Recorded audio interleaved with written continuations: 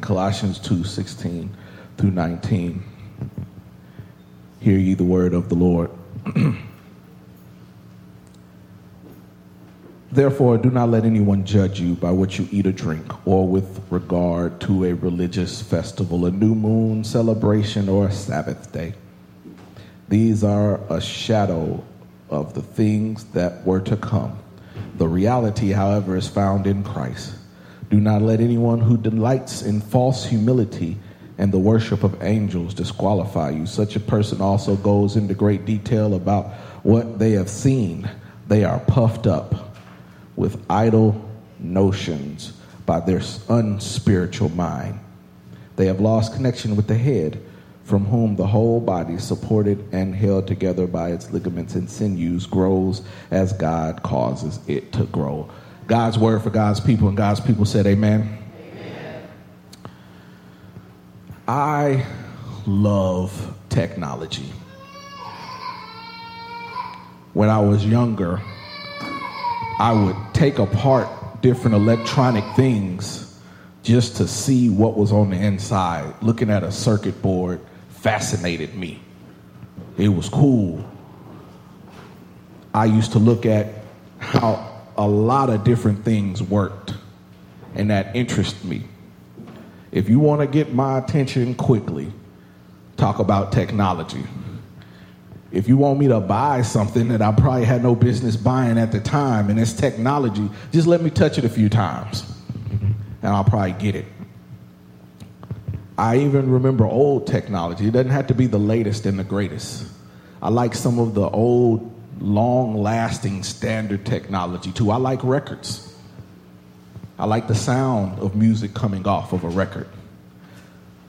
I liked when they had the high fidelity sound. They called it hi-fi. That was cool to me, hi-fi. And it was the way that the information was transferred, because the fidelity meant it was true to the original. So high fidelity was meaning that it was a sound that was highly true to the original. And then we go to wireless information being transferred. We have Wi-Fi, wireless fidelity. And now they're working on something that's even faster than Wi-Fi. They're calling it, in its infancy stage, Li-Fi, because it is transmitted by light. The light flashes, and the light sends the information from one item to another. But no matter how you transfer the information, everybody wants it as soon as possible, right? Whether it be word of mouth, whether it be a phone call, whether it be a newspaper, whether it be a television show, whether it be whatever. We want our information as fast as possible. But the information doesn't mean anything if it doesn't come from the right source. Your information is only as good as its source. So if you have somebody that's always on the up and up of what's going on, but you know that they may not tell the truth all the time, that that information is no longer valuable to you because you don't trust the source. Your information is as good as the source. And that is what Paul is talking about when he writes to this church in Colossians, when he says he wants us all to be united in Christ. I read 16 through 19, but that's coming in on the back end of the entire letter that he wrote, and it's actually a part of a hymn that he's talking about. And it starts a lot earlier, and they say around about verse 6, where it says, "So then, just as you received Christ Jesus as Lord, continue to live your life in him." He wants us to be united in Christ. He wants us to be united in Jesus. Jesus Christ is the source. And being united in Christ not only means for us to be united in each other, but but we also have to be united in Christ. We have to be united in Jesus. That's what we call Christians, because we are those who follow Christ.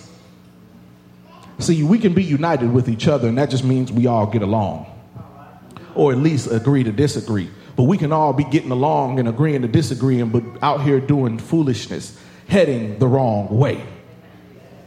So we have to be united in Christ. And when they talk about being united in Christ, that means we have to be in about what Christ is doing or what Christ has said. There was a book I read a while back that was based on Colossians, and it was written by Frank Viola, a man by the name of Frank Viola, and Leonard Sweet, and they called it the Jesus Manifesto.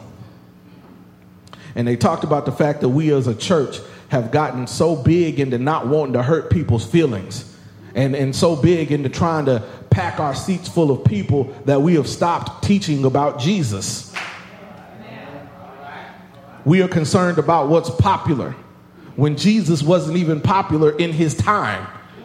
He did some talking, and once people got enough of what he said, they crucified him. Now, that was part of a bigger plan, but you got to understand that sometimes when you do things, sometimes when you are leading, sometimes when you're on the side of right, that everything is not going to go your way. Everybody's not going to agree with what you have to say. They might not like you. And so we have done this in order to keep our buildings packed, because, to be honest, if the building is packed, that means more people are giving. And if more people are giving, that means we get more money. So people don't talk about certain things in the church because of job security issues. And so we have gotten away from just teaching Jesus because we want to be friends with everybody. Now, that doesn't mean because we are Christians we need to treat people evilly. That doesn't mean because we are Christians but we ought not be trying to compromise our beliefs. And so in Jesus Manifesto, one of the things that they talked about is that Christians don't follow Christianity. Christians follow Christ. Christians don't preach themselves. Christians proclaim Christ. Christians don't point people to core values. Christians point people to the cross. Christians don't preach about Christ. They preach Christ. Now, what are you saying, Pastor, when he says all that? Basically, it's saying that you have to walk the walk and talk the talk. But walking the walk and talking the talk are not separated from each other. They're one and the same. We value one over the other sometimes when we deal with people. They may not say what they mean, but they did what they said, and so that's okay. But when we talk about Christ, Christ is not separated from his teachings. Christ is not separated from his teaching. We've gotten into this habit now because we believe, and rightfully so, that God is love. God is love. But we have talked about doing things out of love that aren't necessarily things that God wants us to do. That's not free passage to try to judge people, but I'm saying that there are people today that I hear almost once a week talk about what Jesus would feel about a particular situation if Jesus were here today. And their argument is because Jesus told us to love one another. I love my children. I love them with all my heart and all my soul and all my mind. I can't imagine what life would be like without my children. And if you do something to one of my children, you can do and get away with a lot of stuff if you do it to me. That's okay if you treat Johnny Simpson Jr. not too bad. But if you treat Johnny Simpson III or L.B. Simpson bad, you're going to have some problems in your life. But even though I love my children with all my heart and all my soul and all my mind, when they do wrong, they still need to be disciplined. You still have to teach them right from wrong. You can't just say, oh, I love you, so that's okay to continue to do that wrong. No, you have to teach them right along. That's actually loving them. So you can't separate Jesus from the teachings. And we have attempted to separate Jesus from the teachings in an effort to show love. But we have to be careful when we talk about what we think Jesus would have done if Jesus was in the situation, because sometimes we think what Jesus would have done and it doesn't line up with what's in here.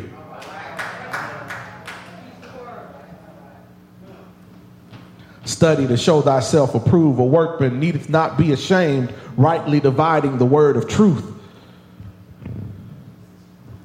So we have to walk the walk and we have to talk the talk, and we can't point people to core values. We can't point people to nice things and make them feel good. We got to point them to the cross. Jesus hung, bled, and died for our sins. And we've gotten in a mindset that we have outgrown sin. We're past that. That's Old Testament thinking. But the Bible says that all have sinned and have fallen short of the glory of God. If you could save yourself, there would be no need for Jesus. But since you can't save yourself, you might want to point to the cross. And so he's telling them in the first verses to walk in a manner worthy of the gospel, and that they need instructions, because the church, Colossians was a church in an area called Colossus. They had not met Paul directly.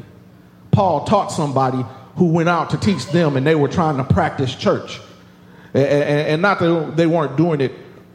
Practice is probably not. They were actually trying to be a church, but they got caught up in some of the surrounding people around them. And the people were trying to tell them that you're not doing it right. You need a couple extra things. Or not only were you not doing it right, there were other religions surrounding that area that were trying to convert them out of the way, which is what they called people who followed Jesus at the time. They were trying to get them away from the way. And so he wrote this letter to let them know that you don't want to be caught up in some of these outside philosophies. And so they want to walk in a manner worthy of the gospel, and he's giving them the instruction to get them right back on track. Around about verse 8, it says, "See, no one takes you captive through hollow and deceptive philosophy, which depends on human tradition and the elemental spiritual forces of this world rather than Christ." I like the way the Message Bible translates those verses, because it says in Message version, "Watch out for people who try to dazzle you with big words and double talk. They want to drag you off into endless arguments that never amount to anything. They spread their ideas through the empty tradition of human beings and the empty superstitions of spirit beings. But that's not the way of Christ. Everything God gets expressed in him so that you can see and hear clearly. You don't need a telescope, a microscope, or a horoscope to realize the fullness of Christ and the emptiness of the universe without him. But when you come to him, the fullness that comes together for you, his power extends over everything. Smooth teaching sounds real good if you are not rooted in something. Smooth teaching sounds good if you're not rooted in anything, and people will take you away from that. Because if you're not standing for something, if you're not rooted, you'll fall away. My biggest problem when it comes to Christianity, my biggest problem when it comes to following Jesus, is I watch people grow up in the church and then grow away from the church. And I'm not talking about they had a fallout with the pastor and something like that. When I say grow away, I mean they walk completely away.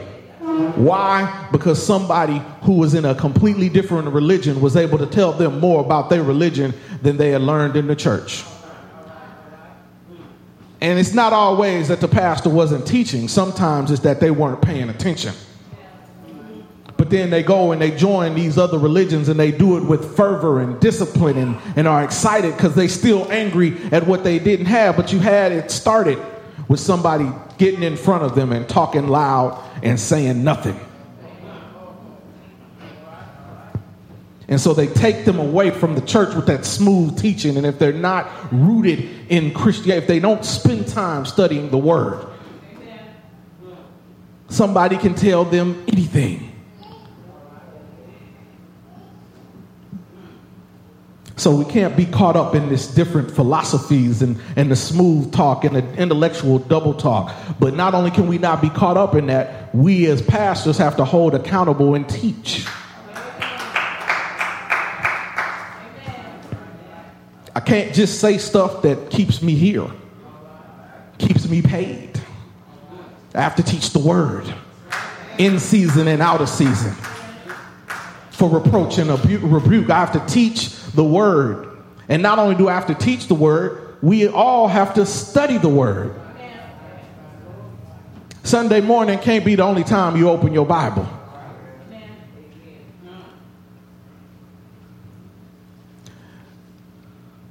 So there were false teachers that were encouraging them to try to submit to the elements and trying to get them away. And not only were there things like that, there were people who were in the way that were getting caught up in other stuff regarding circumcision and the law and all these other things. And Paul is trying to make it plain for them. Don't worry about all that. Worry about Jesus. And the smooth talking and the false teaching, I come across that a lot, and it's funny for me to watch people go somewhere that I've already been. And so I have a couple of people who I know that are maybe 15 years younger than me, or maybe a little bit more, and they're going through this stage now where they think that they have learned something new. And they think that they're blowing some people's minds. And one thing I've watched somebody talk about is, oh yeah, I bet you didn't know they took books out the Bible. Why you believe in God and they took books out the Bible? How you know that that's the truth? Let's talk about that. First off, it's 2016. If you want to find those books they took out the Bible, they sell them. Matter of fact, you can go right to your family Christian bookstore or whatever Christian bookstore you're at, and you can walk right in and they have them with the Apocrypha in them. Right there. Plain as day. They sell them like that. So it's not being hidden. There's no conspiracy to hide these books that got taken out the Bible.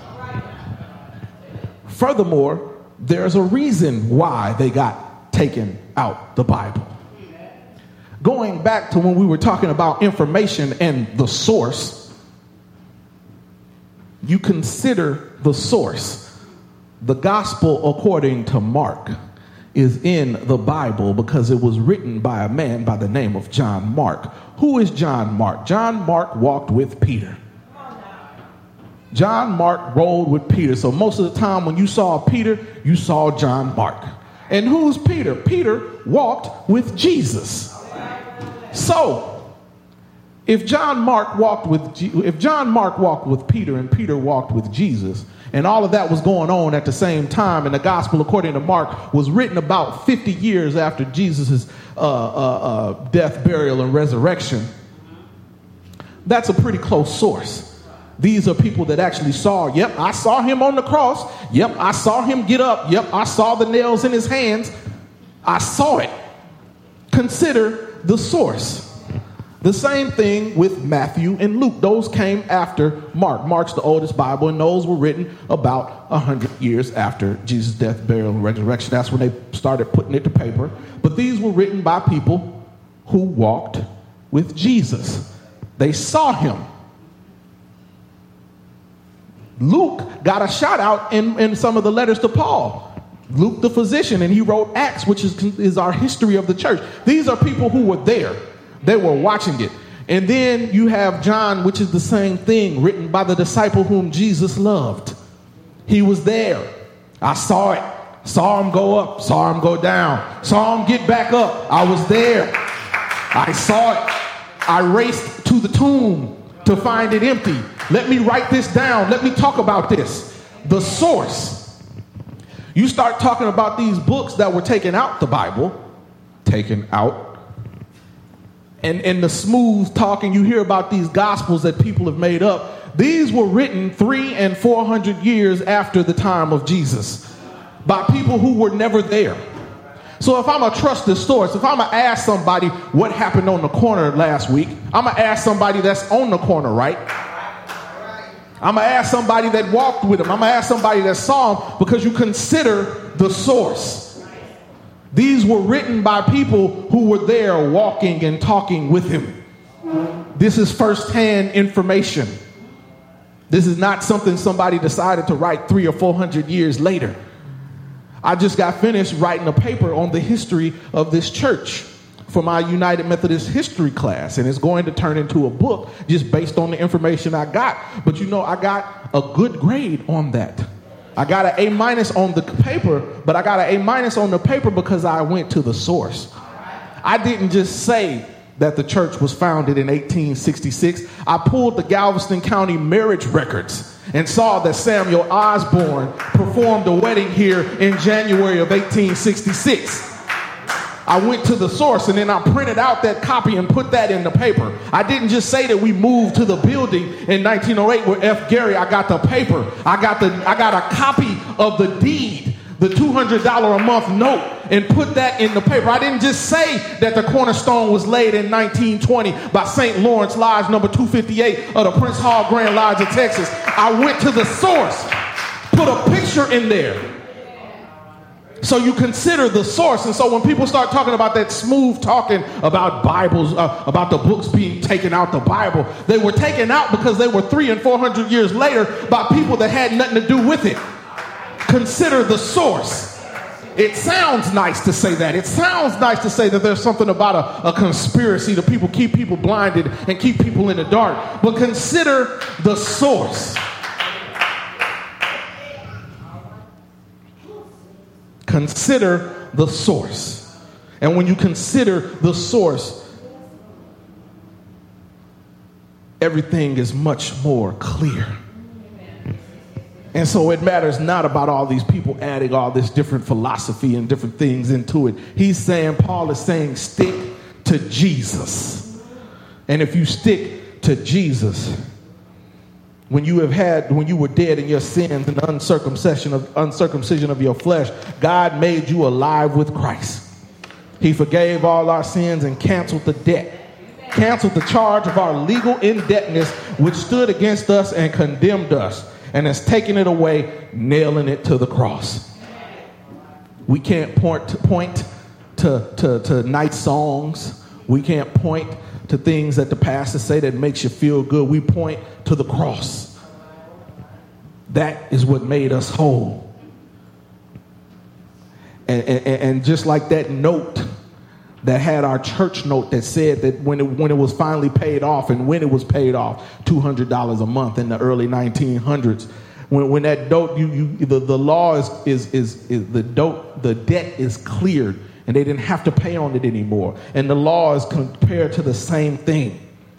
It's compared to a certificate of indebtedness written in the debtor's own hand. Jesus was letting us know that we were free. He endured the law's curse against unrighteousness, and in the execution and the death sentence that he had, he got nailed to the cross. But because he got nailed to the cross, we don't have to be nailed to the cross. He took all of our sins and put them on the cross. And then it goes on to say, having disarmed the powers and the authorities, he made a public spectacle of them, triumphing them by the cross. Some translations say put them to open shame. What does that mean? See, back in those times, you could not, when you won a war, it was more, you couldn't just beat them in the war and then go on back to your country and go on about your business. That's not how they handled that. Rome was especially talented at this, but when they beat someone in a war, when they had defeated a country in the war, they took the general and they paraded them back through the streets, showing everybody, hey, look what I did. Had to take them through the streets, behind the chariots, and everybody had to see why, to put it on point, to put it on blast. Let everybody know this is who I beat. You don't have to worry about this general anymore. You don't have to worry about this country anymore. I took care of that. dragged him through the streets. And the same way that happened, and just like that would happen in the natural, that's what happened in the spiritual. Jesus defeated all of our sins, put all those sins on a cross, and then dragged that cross through the street. And so while people were mocking him, thinking that, he's still dragging that cross through the street saying, look what I defeated. You don't have to worry about that anymore. I've got this taken care of. And so while they thought that they were shaming Jesus by executing him like a common criminal, he was on putting our sins to shame. And because he was able to do that, we have access to life and life more abundantly. Because he was able to do that, we are able to avoid death, hell, and the grave. Because he is able to do that, we have access to the Father. He put them to open shame.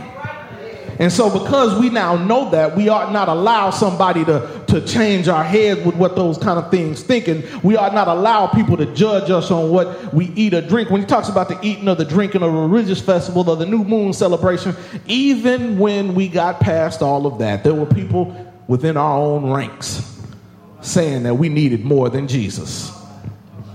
They were concerned about dietary restrictions, and they were concerned about Sabbath keeping and circumcision and all of these different things, like Jesus needed help.